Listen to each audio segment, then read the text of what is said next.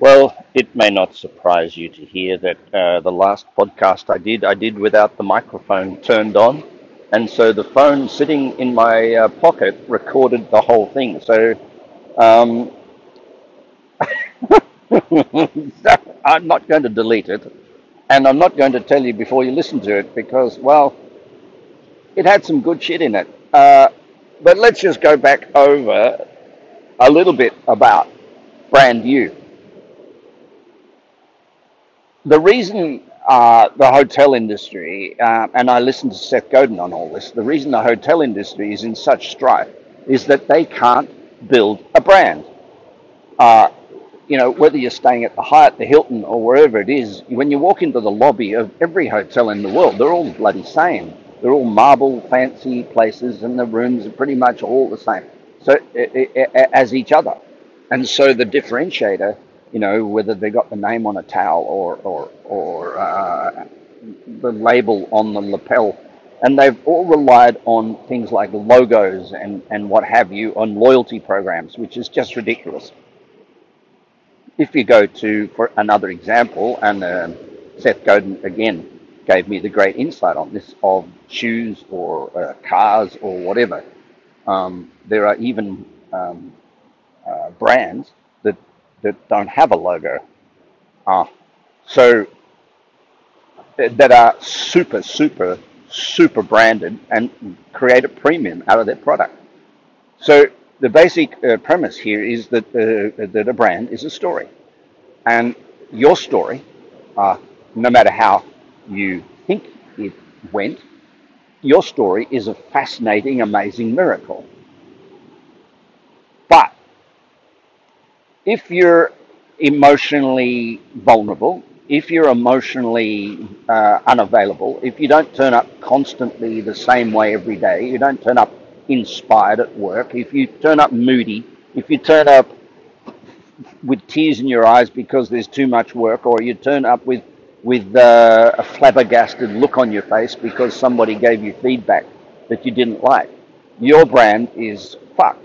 So what we are doing here with the inner wealth work is not just about your performance and creating a high level performance. What we're about is creating, using your spirituality, using your self awareness to create a personal brand that creates a premium in the marketplace. That means how you approach things, how you approach things you don't expect, how you approach things you do expect, how you approach people, how you approach a pushback, how you approach rejection. Now, there are a few people, I would say I can count them on two hands and maybe a bunch of toes in the world who've worked long enough on their character, worked long enough on their self-awareness to create brand with self-awareness. The rest are just struggling and being paid as an employee. But when you step out of that and you realize that working on yourself, and I'm not talking about meditation for fuck's sake, I'm talking about working on yourself in knowing how to make decisions, knowing how to deal with other people's emotions, knowing how to come home and make your home life a competitive advantage, knowing how to deal with things that people don't like and do like, knowing how to market yourself, knowing how to present yourself in a way that makes at the end of the day a benefit to the client. Now, this is important for today, and this is what I'd love to share with you today.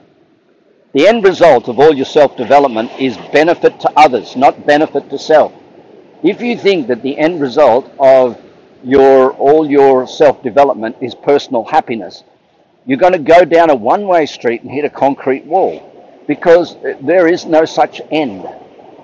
That the end of self-development is the realization that there was no self in the first place, and it's all been an illusion. The reason that you do self-development is so that you can be a benefit to other people. You can lead them, you can present to them, you can deliver product to them, you can do your purpose to them, you can stay true to them, you can stay true to the process that you promise to deliver. In other words, you become are at some level of life trustable.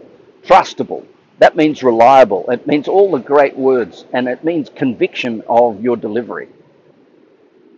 So when we're talking about a brand and we're talking about self-development as a brand, we're talking about deliverables.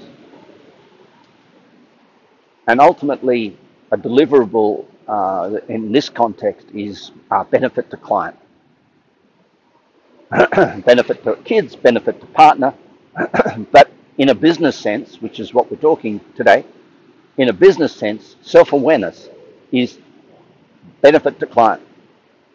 So you ask yourself, what are the benefits to client of self-awareness? Well, you make better decisions, you make faster decisions, you solve problems for clients faster, you solve them more compassionately, you engage people in the solution. In other words, you implement change faster. So you're more fun to deal with, you're more enjoyable, you make less trouble for the client, you don't get involved in the mishmash of emotional turbulence with the client.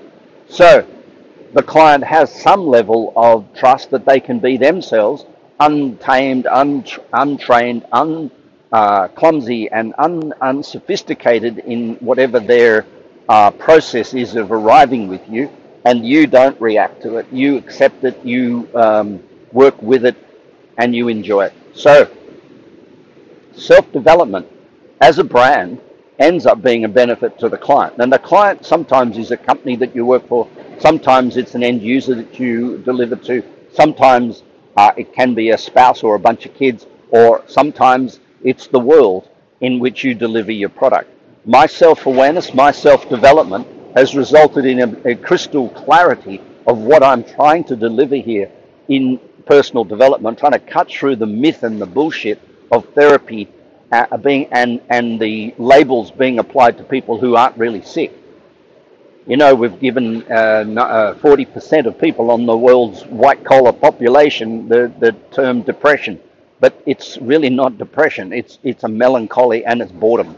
It's deep, unexpressed anger because they've got some paradigm that anger is a bad thing and therefore it needs to be repressed.